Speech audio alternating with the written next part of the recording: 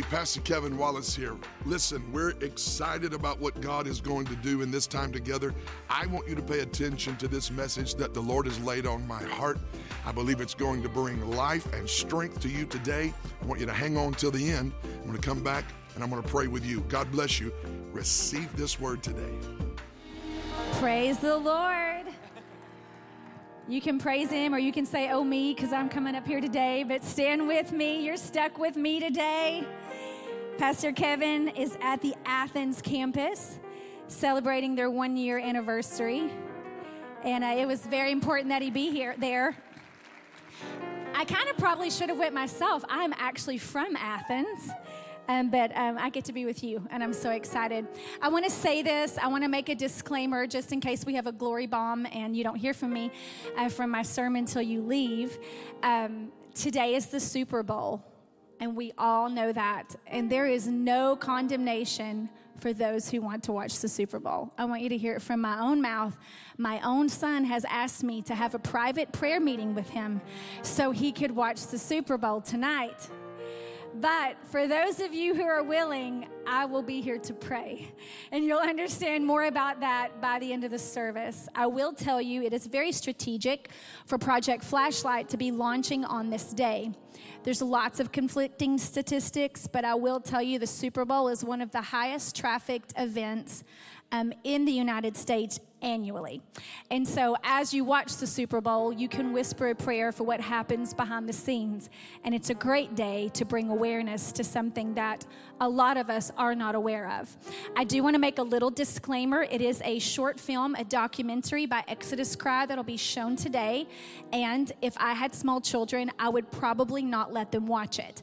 It is a true documentary of things I have seen with my own eyes, but it absolutely exposes what human trafficking is, especially in the sex trade. So if you can imagine what images are shown and what language is used to describe human trafficking, if it is not something you want your teenager to hear, you might want to not bring them to the film showing. There will be other events that might not be so explicit. But it is a Christian-based film, so there is a filter to it. But I did want to release that disclaimer to my mothers. So now I'm going to ask you to turn to 1 Samuel chapter 19, verses 20 through 24. And there's just such a freedom in the house today. Maybe God just did that for me. Do you just feel his presence? And I just want to be free to deliver what the Lord has given me today. I don't know if it's a sermon or a prophetic declaration, but we are definitely in a divine collision with the Kairos moment of the Lord. You didn't know you came into the house on such a day, but you did. And I'm going to speak on the glory zone. The glory zone. Look at your neighbor and say the glory zone. 1 Samuel 19, beginning with verse 20. Then Saul sent messengers to take David. And when they saw the group of prophets prophesying and Samuel standing as leader over them, the Spirit of God came upon the messengers of Saul, and they also prophesied. And when Saul was told, he sent other messengers, and they prophesied likewise. Then Saul sent messengers again the third time, and they prophesied also. Then he also went to Ramah and came to the great well that is at Secher. So he asked and said, where are Samuel and David? And someone said, indeed, they are at Naioth in Ramah. So he went there to Naioth in Ramah, and the Spirit of the Lord God was upon him also. And he went on and prophesied until he came to Naioth in Ramah. And he also stripped off his clothes and prophesied before Samuel in like manner, and lay down naked all that day and all that night. Therefore they say, is Saul among the prophets also? Wow, it's really in the Word. And today we're going to talk about building a glory zone here. Would you pray for me? And I'm going to pray for you that the Lord will help me deliver his word quick, sharper than any two-edged sword, and that we will bear fruit from what we hear today. Father, I love you. I thank you for this February morning, 2021. And I thank you for what you're doing in this house. Today, Father, I ask that our ears would be open to hear, not just our natural ears, but our spiritual ears. and that our hearts would be good soil to receive what you would say to us today. Father, I pray that you would anoint my mouth to say only what you would have me say, and to say it clearly and boldly, Father, today over this house, over this region, over this nation. Father, we thank you that you are faithful to your word. And today we are in the middle of a season of fulfillment, and we receive it, Lord. And we do ask that you would make this property, this place, this community a glory zone, that your name may be glorified, Father. And we give you praise in Jesus' name. Amen. You may be seated. It's a very interesting story. So much could be said over it, but it's actually a sermon that Kevin preached probably when we were dating. 19, 20-year-old Kevin, when he was preaching and evangelizing. And then several years later, we were pastoring here at Ooltewah campus, and the Lord opened a campus for us first on 4th Avenue, and then we were able to expand to a campus in Eastlake. Do I have anybody here that was at that Eastlake campus with me? You're still here. That is amazing. That is amazing. There was this crazy season in Kevin and I's life pastoring this church where we preached at the same time every Sunday. It was about a 9-month season, go figure. And we had to, because we were bringing in a new campus, and we wanted to do that gradually, and we wanted to do that at the same time. And so every Sunday, we would go different directions. He would go to Ooltewah, I would go downtown, and he would give me whatever his assignment was to preach at Ooltewah, and I would do my best to preach like him and preach what he would want preached at Eastlake. And it lasted until the Sunday I got up to go preach, and my children said, "Hey, Mom, are we going to your church or Dad's church?" I said, "Oh, no, this is the same church. We are just in a season." It was a season. And there was one Sunday morning, and today, you'll have to forgive me, I may story tell more than I preach, but my role in this house is to guard the prophetic words of the Lord. And there was a moment, even Jesus, before he entered into the fullness of his ministry, he walked into the temple and he read a scroll. Remember, the Spirit of the Lord is upon me.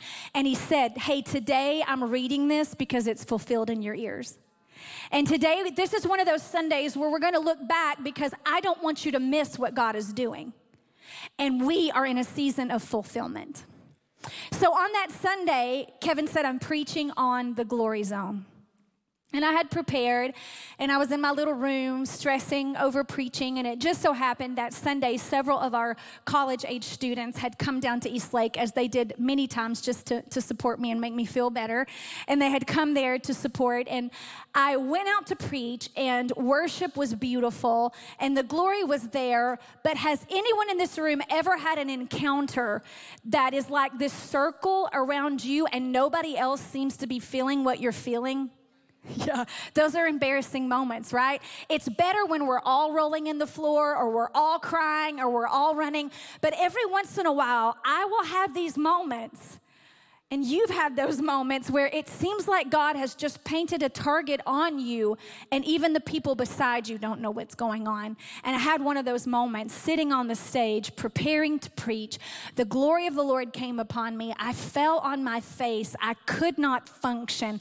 I was asking the Lord, "What are you doing?" My brain is talking to me while my spirit is experiencing the Lord. Maybe you don't have these experiences, but my brain was saying, "What is happening? You look crazy. What is God doing?" And as I was asking the Lord, an intercessor in our church just came up beside me, knelt on the ground, whispered in my ear as if God was answering my question, and said, "The Lord said, you are birthing something in the spirit today. Just yield." So I began to yield, and I said, "Lord, what is happening on this Sunday?" And the Lord began to download a vision and a word at the same time. I saw something that I heard. And the Lord said, "I am positioning you, Redemption to the Nations. I'm going to give you a place in downtown Chattanooga, and you will open a school of prophets, and I will make it a glory zone, and you will train sons and daughters to carry my glory to this nation." And I got up and recognized that even though the focus of the text I was preaching was not about the word God had given me, it was about creating a glory zone. If you look at the context of this scripture, Naioth at Ramah was a school of prophets that Samuel oversaw. At that time, women could not be trained at the school, but it was where the young men could come, and Samuel would oversee them. And there was 24/7 worship, prophecy on instruments, prophecy in dance. There was intercession. They would declare the word. It was a glory zone. Now, I recognize that maybe that terminology, we had a class in RSM last week about terminology and how in the church we will use phrases that don't make sense to an individual who may not have been raised in church. And I realize a glory zone may be foreign to some of you. But there are these places that my friends in Ireland, Rose and Kevin Sambrook, call thin places.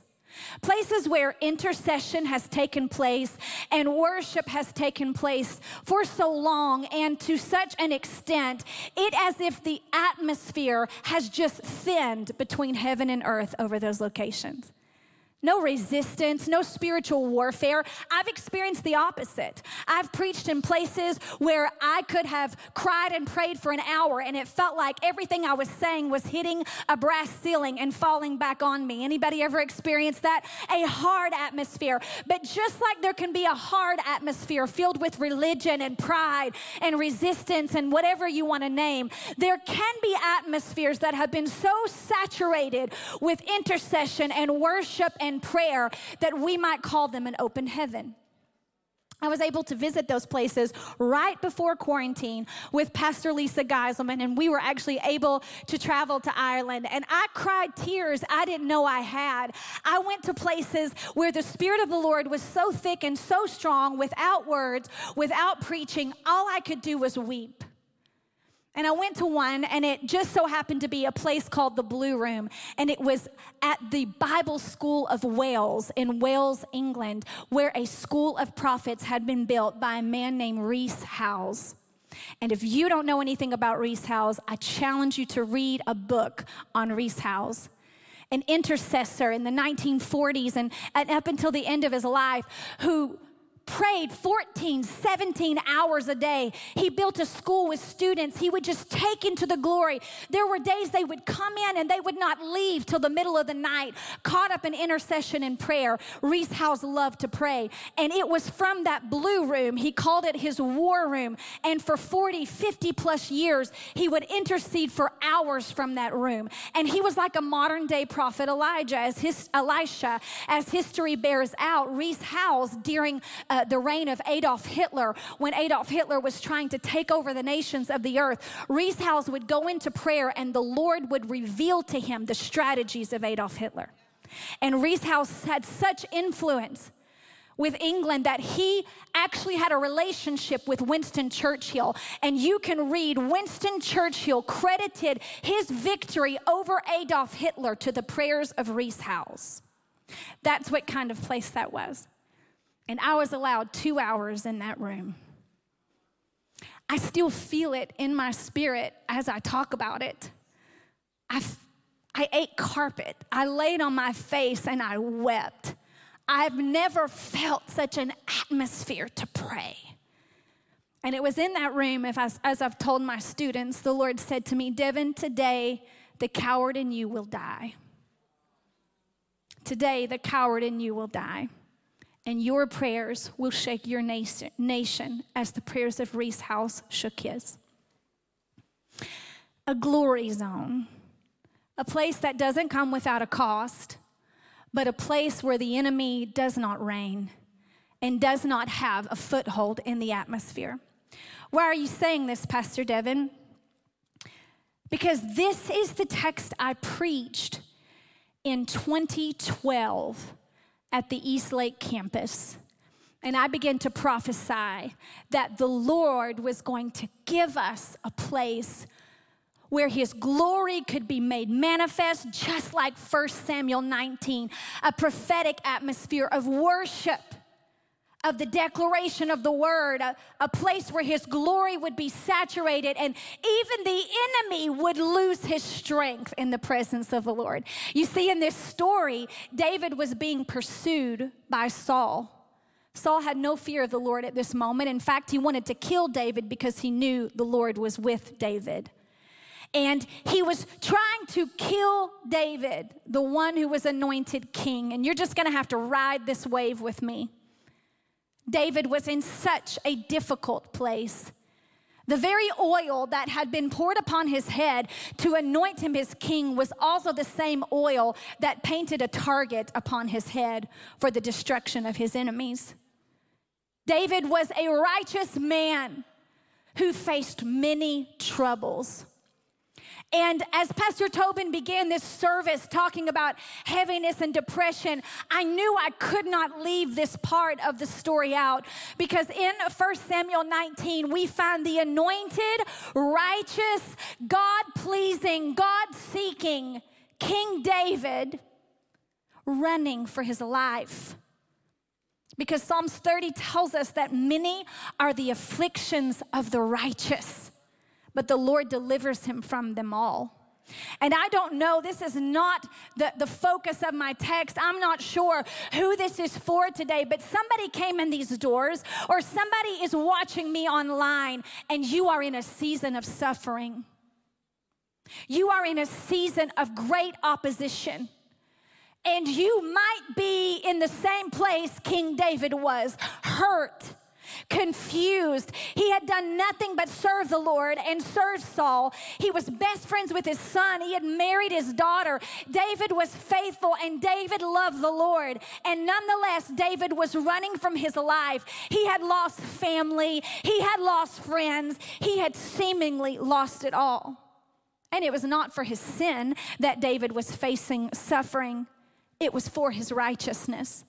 And it was because of the word over his life, which always brings the target of the enemy. Many of us, we face seasons of suffering because of our own choices of sin. And I have this really simple but profound revelation. Jesus suffered on the cross for your sin. And you don't have to suffer for your sin anymore. Suffering over sin is just unrepented, uncrucified flesh that has not been dragged to the cross of Jesus Christ. And I'm here to tell you, if your suffering is because of your sin, there is still hope for you today. You don't have to stay in that season of suffering. You just need to yield your heart to Jesus Christ and take whatever that sin is, that disobedience, that compromise, that behavior, and put it at the cross, because Jesus already paid the price for your sin. But some of us today are not suffering because of our sin. It's quite the opposite. Some of us are pursuing a word of the Lord over our life. Our hearts are yielded to Him. Some of us are walking in a great heavy anointing over our life to do something great from the kingdom. Some of us are as surrendered and humbled before the Lord as David, but you are finding yourself surrounded on all sides. Pressed but not crushed, as Paul would say. Persecuted but not abandoned. Struck down but not destroyed. Look at the Apostle Paul, the anointed Apostle Paul, who wrote most of the New Testament that we preach from. He faced a life of trouble. So I just want to dispel the lie of the enemy over the American church and over this church today. Your trouble doesn't mean you did something wrong. Your suffering doesn't mean God is mad at you.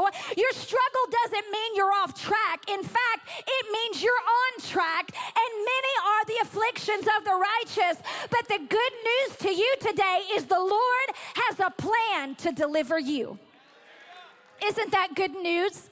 And while I'm on that verse, I'll just go ahead and say it. The second half of that verse says, and He will watch over that none of His bones shall be broken. Most of us read over that And we know that that is prophetically fulfilled by Jesus Christ. But there is so much to that verse that is relevant for you today in your suffering. Many are the afflictions of the righteous, but the Lord delivers him from them all, so that none of his bones are broken. We find that Jesus was the righteous one who faced trouble on all sides. He faced betrayal. He faced heartache. He faced mental torment. And he faced the pain of the cross, which we remembered today in our communion. He was stretched. He was beaten. He was whipped.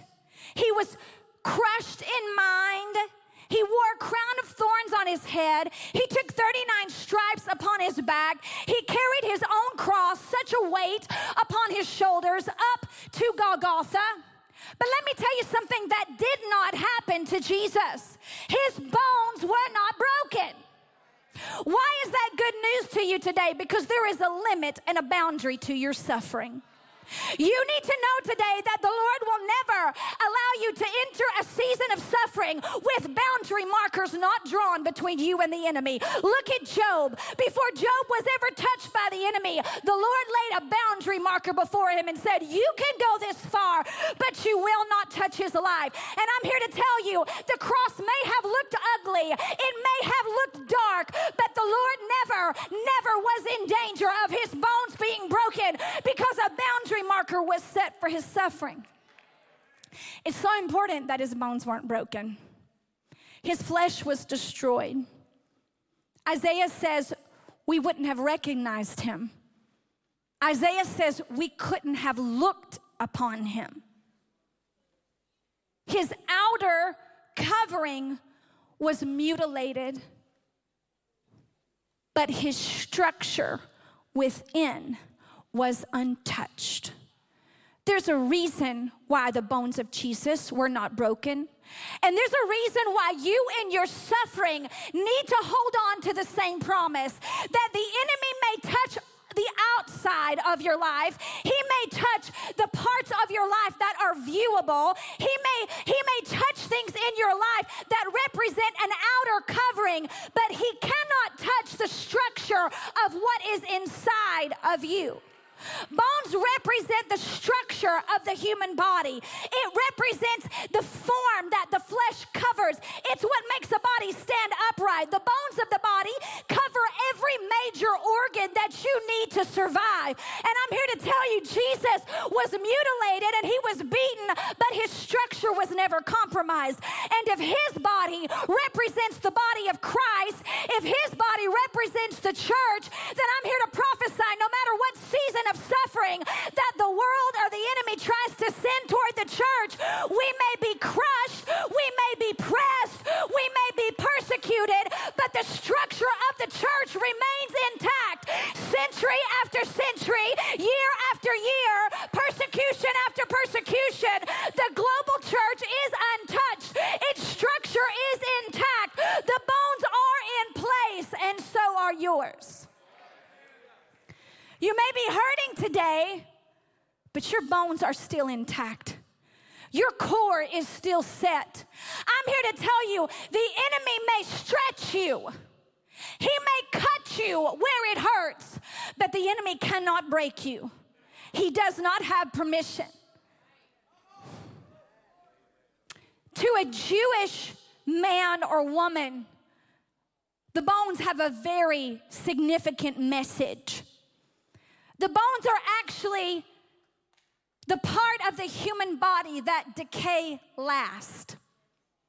In fact, they didn't actually believe they decayed at all. And not to be gruesome, but when an individual dies, everything that you see, it returns to dust.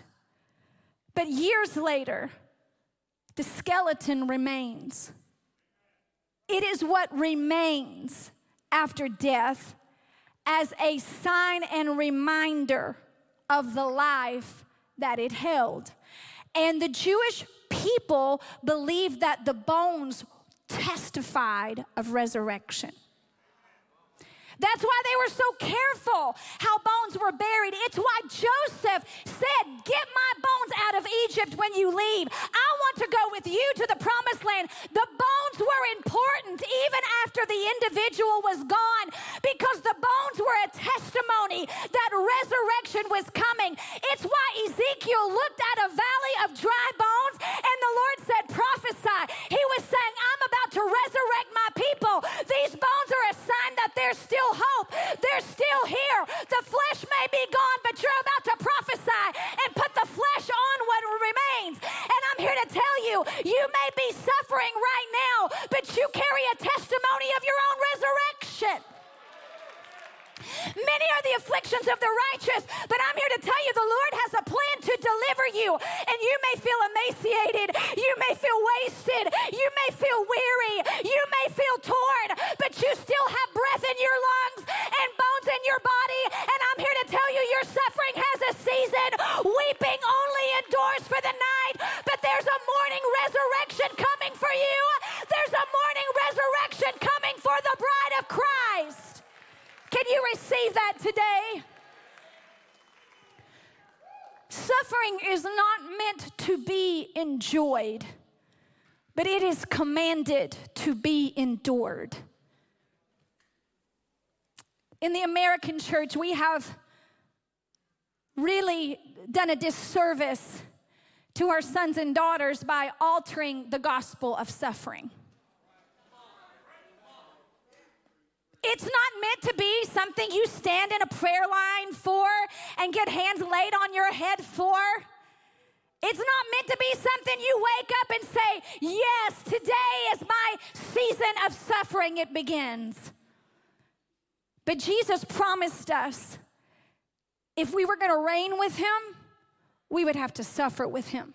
And that no servant was greater than their master. They hated him, they would hate us. It's why Paul had such a renewed mindset when he said, you know what? I count it all joy when trials come my way. Because if you today focus on your suffering, you will lose hope. I don't know who I'm prophesying to today. If you focus on your suffering, you will lose hope. How do you survive in a season of suffering? You keep your focus on the glory that is coming at the expiration date of the suffering. That's what Jesus taught us. It says this, we fix our eyes on Jesus, the author and the finisher of our faith, who for the joy set before him endured the cross. It goes even further. It says he despised its shame.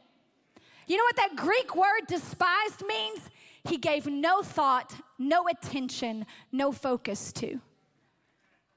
Yes, we weep as we see our suffering Savior upon the cross. But I'm here to tell you his mind was not on the cat of nine tails.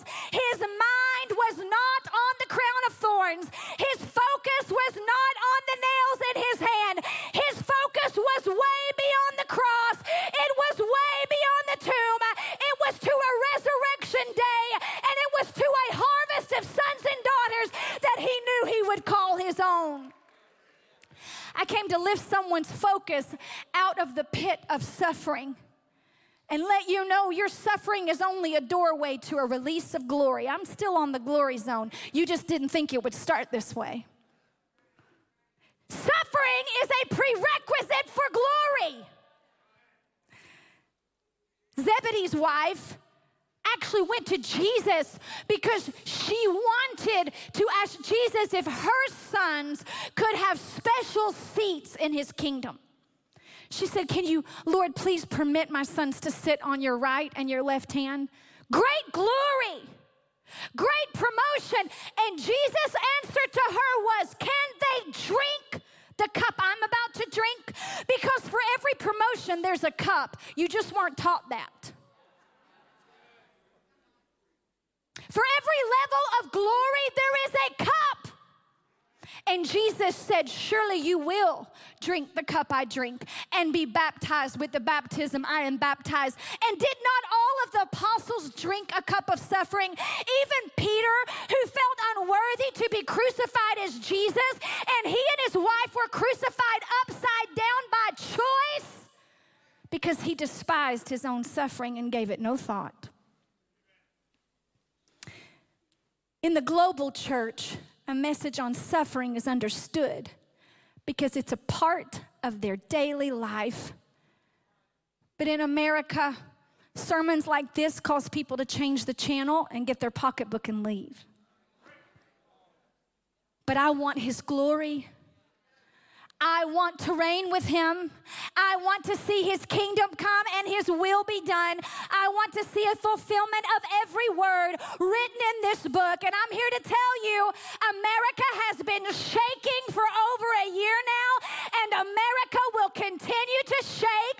And I have good news for you. Don't focus on the suffering. It's coming.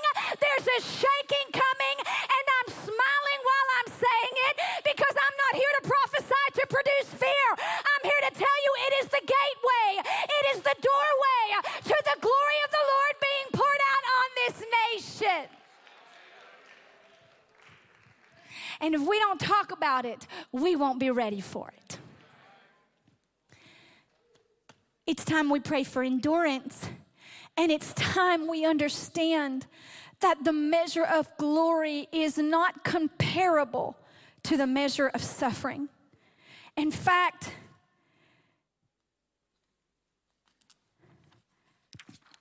Second Timothy 2:12 says this, hear this light affliction will not compare to the future weight of glory. Imagine a scale up here today. I should have got one. A scale like you would measure your flour with in the kitchen. And if you put suffering on one side and glory on the other, there would be no comparison to the measure of the weight of what a little suffering produces. Great glory. Some of us feel like the suffering is so much greater than the glory. We read the book of Job and we are immersed in what he's lost, and we lose sight of the last passage of Job, which talks about the blessing and the favor and the double portion he walked in for the rest of his life. The weight of glory that is coming, and I am prophesying now, will far outweigh any measure of suffering that your little heart is fearing in this moment. I'm here to tell you there is a wave of glory coming to the remnant and the bride of Christ that will make the suffering irrelevant if you will just fix your eyes on him, if you will just look into his eyes of fire. I'm here to tell you you're not going to stay up at night watching the news, popping Prozac, wondering if your children are going to make it. You are going to be so immersed in the glory that what is happening around the church will be irrelevant. I came to encourage you with a message of suffering today. The Lord is not giving up on America, and if he has to shake us from our head to our toes, his glory will cover this nation again from coast to coast. And it's going to start in us. Look at your neighbor and say, glory zone. So in this passage, David is suffering. He's being persecuted.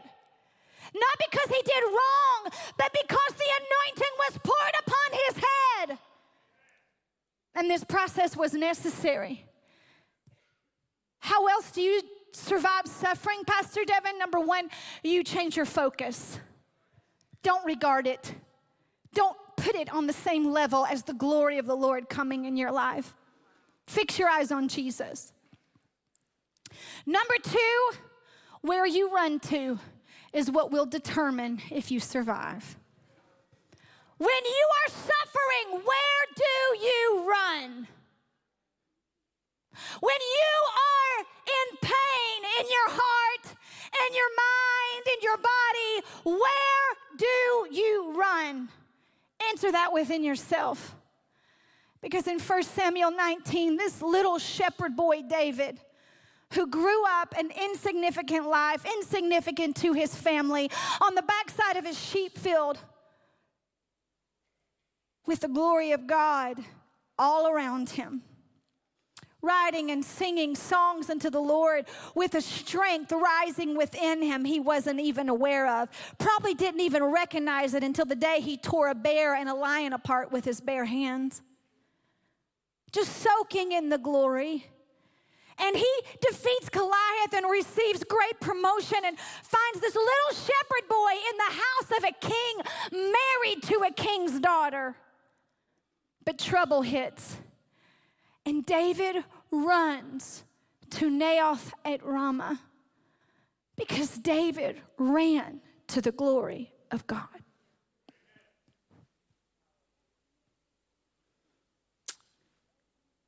There's lots of solutions to suffering, and I'm thankful for many of them. I love ibuprofen when I got a headache, right? When I was in labor, an epidural was awesome. We have many solutions to suffering. But hear me with spiritual ears. There's a suffering that cannot be alleviated by natural means. There's a measure of suffering that can occur that cannot be remediated by natural means. And the church has had many coping mechanisms for suffering over the years. But I'm here to tell you there is only one coping mechanism for the suffering that the enemy wants to inflict on the bride of Christ in this hour. And we will not be able to run to our favorite former solution to alleviate what is happening around us. We're going to have to remember this word that David ran to Naioth at Ramah because he knew there was no natural means to rescue him. David did not have his sling at this moment. David did not have his sword. He did not have his brothers.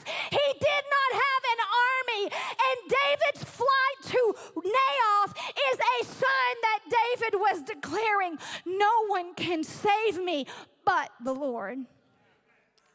And as David was tucked away and hid in the glory, here comes the enemy to pursue him. God is so funny. I know this doesn't happen in a typical Sunday morning service, what we're about to read again, but I think it's quite hilarious. Don't ever put God in a box. Don't ever, especially if you want to tempt him with your pride. Don't put God in a box. Because Saul was operating in a great form of pride. He was defying the Lord who had anointed him, and he was willfully going to put his hands on the anointed. And he sent 3 batches of soldiers. He sent one group, and literally what happened, they walked to get David, and they're saying, we're going to kill him. We're going to kill him. We're going to murder him. And they crossed over into Naioth, and they said, well, bless the Lord. Glory to the Lord. God is good. And their anger dissipated in the glory zone, their slander dissipated in the glory zone, their weapons were not effective in the glory zone, and they began to prophesy as if they were prophets because the atmosphere was so saturated with the glory of God, the enemy had no foothold. Second batch of soldiers come and they say, we got to kill him. We got to kill him. And they cross over to Naioth at Ramah and they begin to prophesy. The Lord is good. His mercy endures forever. Whatever happened, I like to believe they probably holy rolled, fell in the floor. Who knows what God did to them, but he made his glory known to those who were defying him. 3 batches of soldiers later, this should be encouragement to someone who has an enemy that is hotly pursuing them in this season. If you will just hide in the glory, you will not have to open your mouth. You will not have to swing your sword. The Lord your God shall defend you. He who dwells in the secret place of the Most High shall abide under the shadow of the Almighty. And it goes on to say, 1,000 may fall at your side and 10,000 at your right hand, but it will not come near to you. Here comes King Saul himself in all of his royal garments, the one who the Lord had anointed and had turned his back. The Spirit of the Lord had left him. And Saul says, if you're going to get it done, you got to do it yourself. And he marches down to Naioth. And King Saul crosses the threshold, and his murderous declarations turned into prophetic declarations. And if it wasn't enough that God made him prophesy in front of all the sons and daughters, King Saul stripped naked and fell in the floor and prophesied till the next day. God is hilarious. God said, King Saul, why don't you just come on down to my glory zone? Why don't you just come on down in your kingly garments? And in one swipe of glory, Saul was humbled to his beginning, because the glory will strip you to your beginning. It will strip you of pride and anger and hate. It will strip you of malice and selfish ambition. Flesh cannot stand in his glory, and Saul was flat on his face, stripped to his original condition, because the glory will uncover the real you. And David was protected. He was a warrior. He probably could have saved himself with some arm of the flesh, but there's a place of blessing and a place of glory where your flesh is not required. Just ask Jacob. Jacob leaned on his whole own strength his whole life to walk in blessing and favor, until one night he entered a personal glory zone, and the Lord came and wrestled Jacob all night, and Jacob said, "Bless me, Lord," and God said, "Okay," and dislocated his hip. Oh, we're really good about praying, "Bless me, Lord," but we are not always good with the response. Because God said, if I'm going to bless you, Jacob, then no man will receive glory for what I do in your life. And you have walked in deceit, and you have walked in your own strength. But for me to call you Israel, you're going to walk with a limp the rest of your life. That's suffering that opens the door for blessing. And Jacob left that wrestling match with a new name, a new identity. Because of him, the nations of the earth are blessed. But that same Jacob leaned on a staff the rest of his life, because his strength was unnecessary for the glory God wanted to release over him. So I came to encourage someone who is suffering today, and I came to tell you that this is that moment. So I received this word in the fall of 2012. And in February, look at your neighbor and say February of 2013, Kevin and I, through a swirl of events, stood in this sanctuary. It was empty. It looked very different than it does right now. And we stood here with a real estate agent. And both of us had wide eyes and nervous hearts. Kevin had just gotten off a plane flight where the little lady on the plane train prophesied to him. And she said, "Doors are closing and will not reopen." She was talking about the plane train, but Kevin came home and said, "We have to go. I don't have 2 pennies in the church's account to do this, but we're going to go look at the place." And we stood about right here. It's just the stage was different. And we looked over this sanctuary. And I have to confess, the coward in me had not died yet. And I started crying. I said, "We can't do this." And Kevin said, "Lord, this place is too big." And the thundering voice of the Lord responded, "This place cannot hold my glory." 2013, February, 7 years ago this month. And we knew we had no choice. And terrified as we were, 200 people is all that would gather here on the first Sunday. We purchased this ginormous sanctuary in my grandfather's office in the church he used to pastor across the street. And by March, we had settled on the paperwork. It happened very quickly. By August, renovations were done. And then in September of 2013, we had a dedication service here. And for 7 days before that dedication service, it's just I was crazy Devin then, just like I'm crazy Devin now, and a bunch of crazy intercessors with me. We marched around this campus for 7 days, just giving this property to the Lord. And it was so funny because I would only march around the part we purchased, but there was actually a whole campus that we had not yet acquired. And on that Sunday morning, which was the 7th day, you know me, I got to do this Jericho thing, so I'm like, I'm getting up early because I'm going 7 times today. 7 times, you got to do that on the last day, right? Not a sound to the end. You've all done it at some point in your church life. And we had invited campus choir to sing that morning, sons and daughters. And so I called and said, hey, will they march with me? And in their little church clothes, in September, it's not very cool, we marched around this campus. And me with 100 plus students got to the back where this green room was, and we turned and we looked at the Tennessee Temple University campus, which was in decline and closing at that moment. And they had a shofar. And I said, would you blow that shofar over those buildings?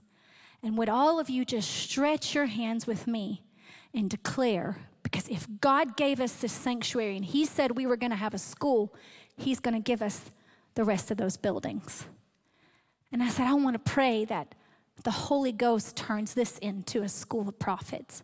And those kids stretched their hands. I give them A for effort. They just jumped on the crazy train with me. Some had never been here a day in their life. They stretched their hands over that campus. We blew that shofar. We shouted. And then we came in like nothing happened. And I don't even know if I told everybody I did that for quite a while. Little did we know, less than 6 months later, we would purchase the entire campus, including every building of the school. Why am I telling you this? Because there's a reason. This is reset. This is realignment for 2021. This is the opening of the scroll saying, hey, we need to remember what God said. We need to remember why he gave us this property. We need to remember what is in his heart to do. He said, I will give you a place in the middle of downtown Chattanooga, and I will make it a glory zone. And you will raise up a school of prophets where sons and daughters can operate in my glory and change this nation. And I'm here to tell you, we have been in the making of a glory zone. So then, are you bored? Are you with me? We're almost there. So then, we had the buildings. That February of 2014, we decided to just try the school thing out. I had no concept we would actually have a school.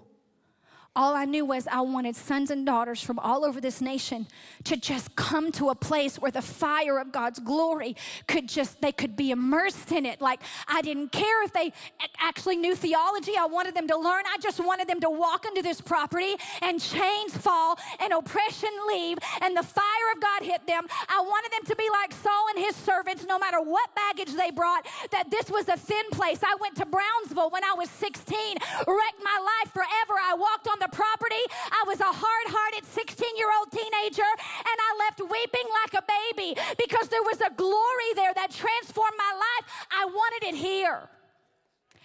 So Kevin had this wonderful encounter at Abba's house with Dutch Sheets and Damon Thompson, who they didn't know each other at all. They just had this encounter in the altar, and Damon said to Kevin, the Lord told me I'm to be a weapon in your hand. We don't know each other, but when you need me, I'm a weapon in your hand. So here we've acquired this school property, and I said to Kevin, this is it. This is why we need Damon. This is the weapon he's going to be. Call him. I want him to come to Chattanooga. We're going to eat dinner.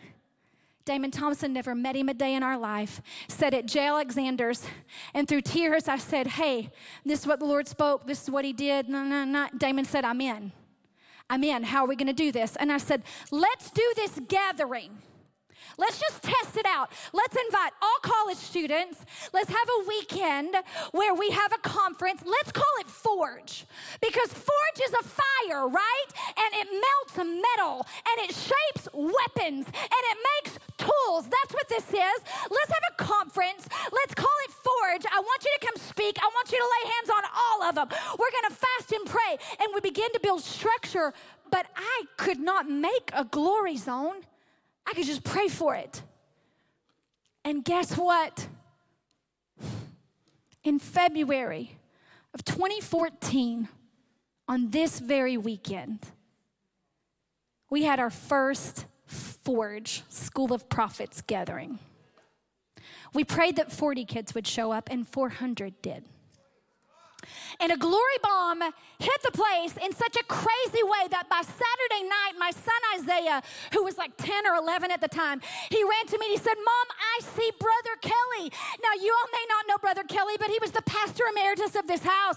He stood by the foundation of this vision. And Isaiah said, Mom, he is up in the air and he is looking down and he's just nodding. And I knew in that moment something big is happening and the Lord is letting Bishop Kelly witness fulfillment. And a glory bomb hit. I'm not sure what happened. All I know is by Sunday morning, we could barely have service. And after service, we are looking at the aftermath of what human mind cannot wrap around. And Kevin says, we are coming back tonight. And we had a Super Bowl party planned. And Damon had places to be. But through tears, Damon said, I'm going to clear my schedule. My daughter had like a gymnastics meet. I said, we're not going, Zion. She said, I don't want to go. She had tasted. And Kevin came to me in his office and he said, I can't believe I just did that. Nobody's going to come. And then he went to prayer and he came back and he said, Devin, I said to the Lord, no one's going to come. And the Lord said, well, I'll be there.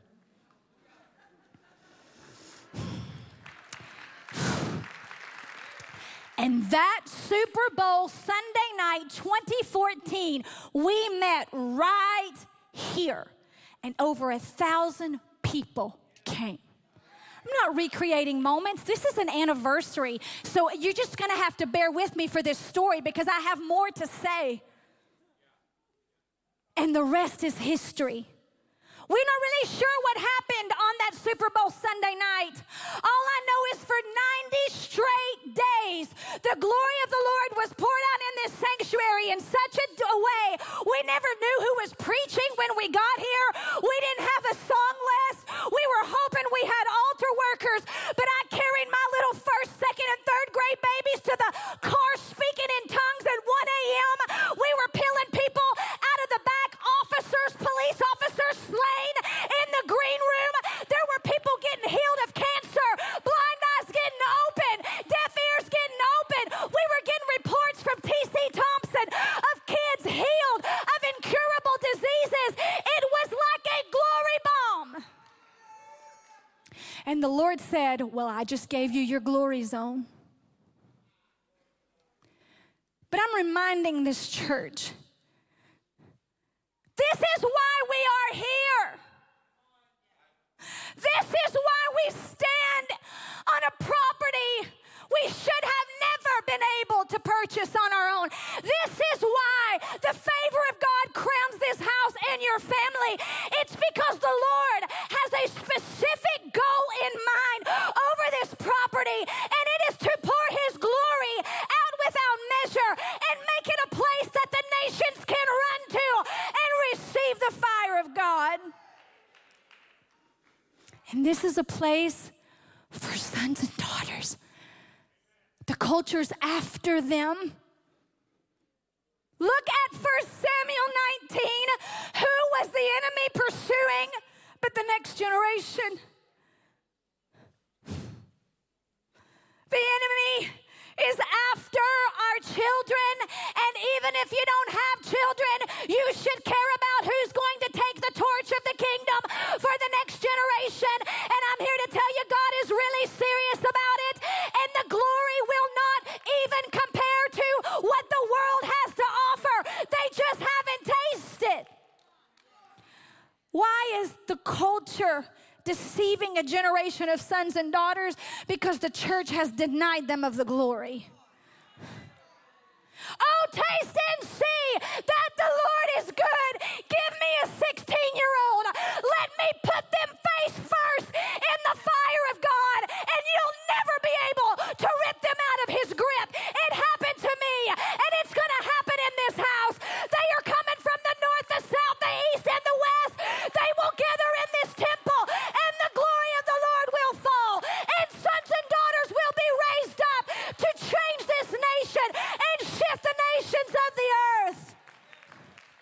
This is an incubator of fire. And you say, Pastor Devin, where does that leave me? I'm not a son or daughter. You're a Samuel. You're a mother and a father. You're a general in the faith. You're an intercessor, and your days aren't done. You're here to impart. You're here to oversee. You're here to cover. You're here to be a Hebrew midwife that sits at the birthing stool and tells Pharaoh, you won't have the seed of the church. This is generational synergy in the glory. This is a reset day, because it's an anniversary of a transformation that took place over our lives and over this house. And buddy, there has been suffering to follow, but it has not compared 1 ounce to the glory we've has experienced. And I will release this and we will be done. Today, I declare what the Lord spoke to me as I wrestled over telling a story today versus preaching a sermon. My job is to call us into alignment with the word of the Lord. And some of you live that story. Some of you just joined us and you have no clue what moment we're standing in. But it's February of 2021, and it's 7 years later, which is a number of completion. And I'm here to tell you the Lord spoke to me yesterday, and he said, Devin, you have been in a season of incubation and a season of building, but I declare in this February of 2021, you will move to a season of fulfillment. We will see the fruit of what has been growing underground, and I prophesy what the Lord destined to do over this property. We're about to see it happen at an accelerated pace over every square inch, and we have already been feeling the rumblings of a new measure of glory. And I'm going to tell you what he told me in prayer this morning. He said, Devin, you haven't seen anything yet. I am about to do what eye has not seen and ear has not heard. It's not even entered into your heart. I'm telling you, this is going to be a thin place where the angels of the Lord ascend and descend, and we're in a season of suffering. The church will find safety and covering. I declare it and I decree it so. And I don't know what's about to shake down in this nation. All I know is our assignment is to be a glory zone. And when the church is hurting, and when the pastors are suffering, and when the sons and daughters are broken, they're going to run through these doors just like David ran to Naoth. And the Lord is going to strengthen them and refresh them and cover them from their enemies. It will be a refuge because his glory is a refuge. Oh, Father, seal your word. So I declare it. In fact, I just release it like a tidal wave over this house. I declare today is a shift, and there's a finishing anointing coming over Redemption to the Nations Church. We've been in a building anointing, and I declare it shifting to a finishing anointing. I declare it over this house and every family attached to this house. I declare it over your life. I declare words that have been in motion are about to be completed. I speak a finishing work over you, and that person I was prophesying to, because of your suffering, I declare God's about to finish what he started. He's about to finish what he started, and there's an expiration date to the sifting of the enemy. And today is a birthing day in the spirit. How is this going to get birthed, Pastor Devin? Well, the word of the Lord is like a seed. And we women understand that the womb is a developer of seed. And I'm here to tell you, God speaks, but intercession births it. Why did we start this year with prayer? I wasn't quite sure. I was just obeying the Lord, but I get it now. We are in a birthing season. That's why we're going to keep praying in the month of February. God's word doesn't come to pass while you twiddle your thumbs. As his God-given children with the authority of the kingdom, we are partners with his word. And it's time to take what he said and push it through the birth canal of fulfillment through prayer. Why are we fasting? Because we are seeing a season of fulfillment. As we pray, the heavens will open. As we petition the Lord, the atmosphere will thin. If you're not an intercessor, you're about to be. Because this church will not have a small group of men and women with an intercessor badge that carry the load of what God wants to do at this church. This will be a house of prayer. We are all commissioned to pray. And as we pray and as we seek His face, His word begins to bear fruit and spring up in the earth in fulfillment. This will be a year of fulfillment because it will be a year of prayer. And I'm going to just tell you something. I'm going to go ahead and do it as we close. Be ready. I'm almost done. I was studying with this little magic notebook. It's science. It's nothing special. There are no pockets to it. I picked this up at the beginning of the year and wrote my first lesson for Reset 2021, School of Prayer, in this notebook. I didn't ask sign, I just took it. And on my second lesson, I opened this notebook to my notes, and there were $180 in the notebook. I told this story, and some of you left thinking I was crazy, and that's fine. I've already reaped a harvest off of it. Several of you have already emailed me what happened to you. I opened it up, and the Lord said it's seed, and $180 is a 180-degree turnaround. And I invited some of you to participate. It was great. It was crazy. I don't carry cash. I didn't put it in there. Think what you want. It was like new dollar bills. Last night, I was sitting at my table with this same notebook that, trust me, I went through every page because I just wanted to make sure there wasn't more money. And I keep it in the same place in our house. And I opened it to my notes after I had already written them. And there was money.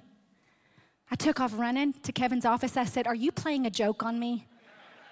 Did you put money in this notebook?" I went to all my family that was present. And Kevin said, "I just heard the Lord say it's seed." What's crazy is it's two $5 bills, so don't get super excited. It was like 180 last time. It was just 10 this time. But every seed matters, amen? I want to read something to you, if I can find it.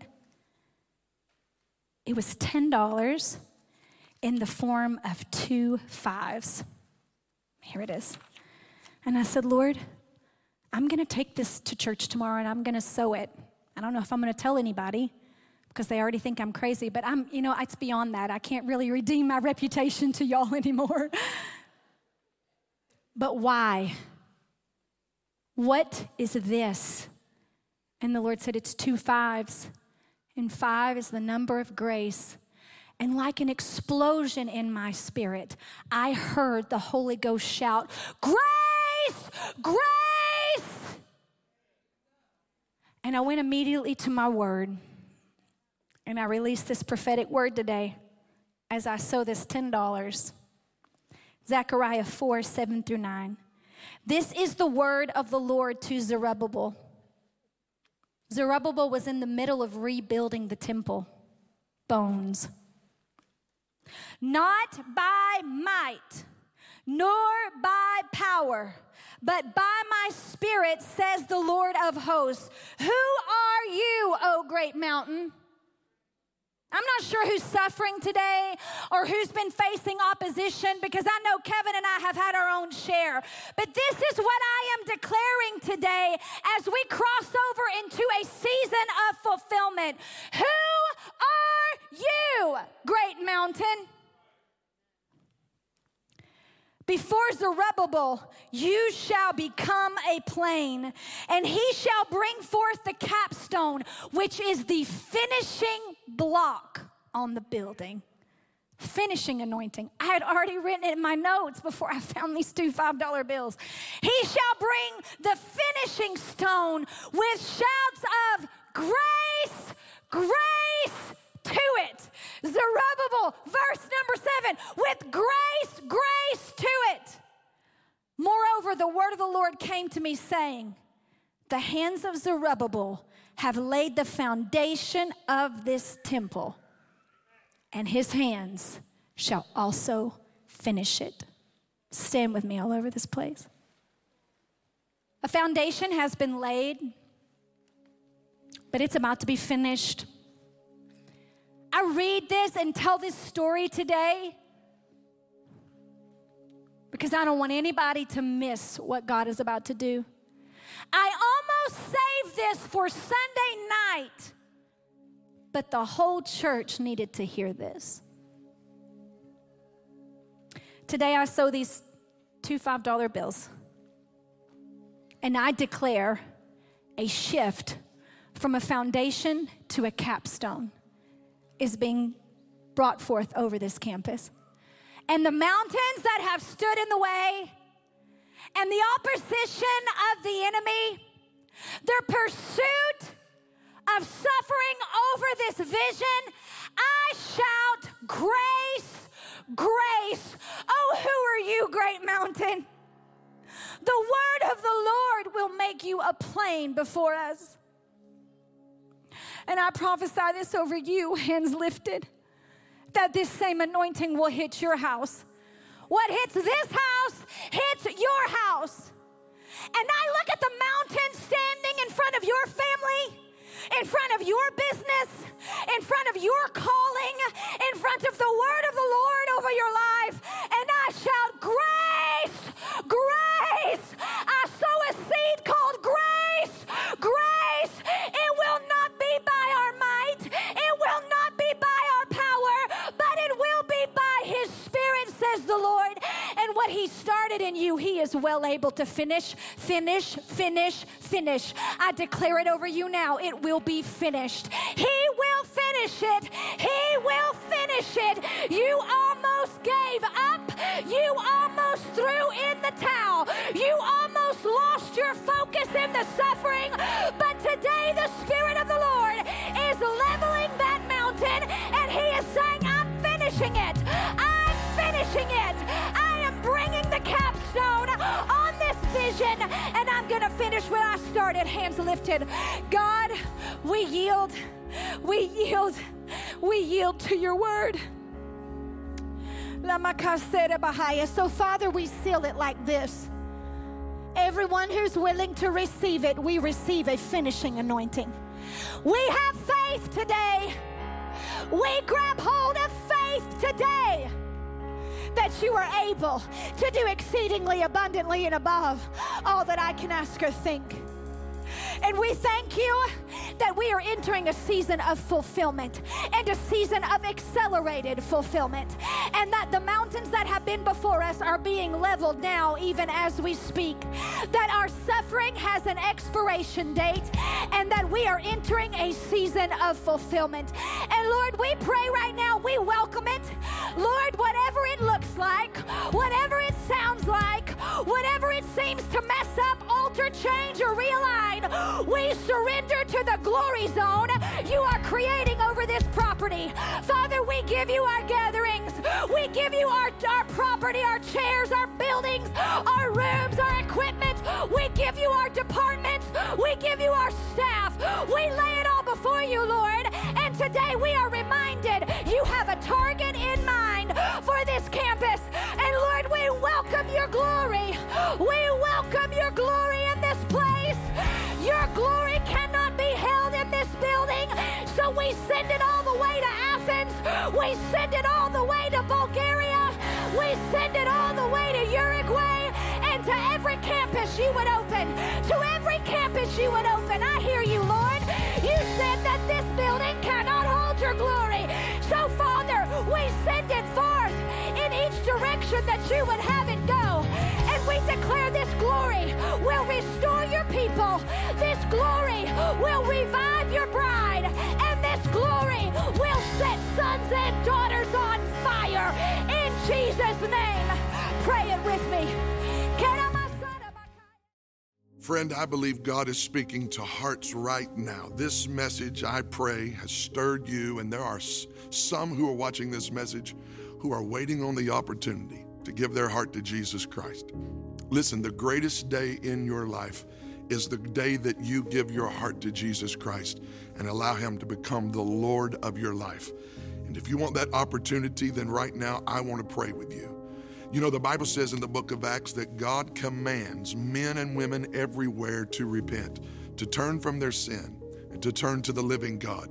And the message of hope today for you is that no matter how messed up you are, no matter what you've done, no matter how far away from God you feel, he is only one prayer away. Would you turn your heart toward him right now? Just say, "Dear God, save me, forgive me, cleanse me of my sin, and make me new. I confess you as my Lord and Savior, Jesus, and I'm asking you to be the King of my heart. In Jesus' name, amen." Listen, friend, if you prayed that prayer, let us know today. We want to make sure you have a Bible. We want to make sure you know that as a local church here in Chattanooga, Tennessee, someone is praying for you. We hope to see you soon if you're in the Chattanooga area, and if not, get in a Bible-believing church somewhere and grow in your purpose in Christ. We love you. We're praying for you today. God bless you.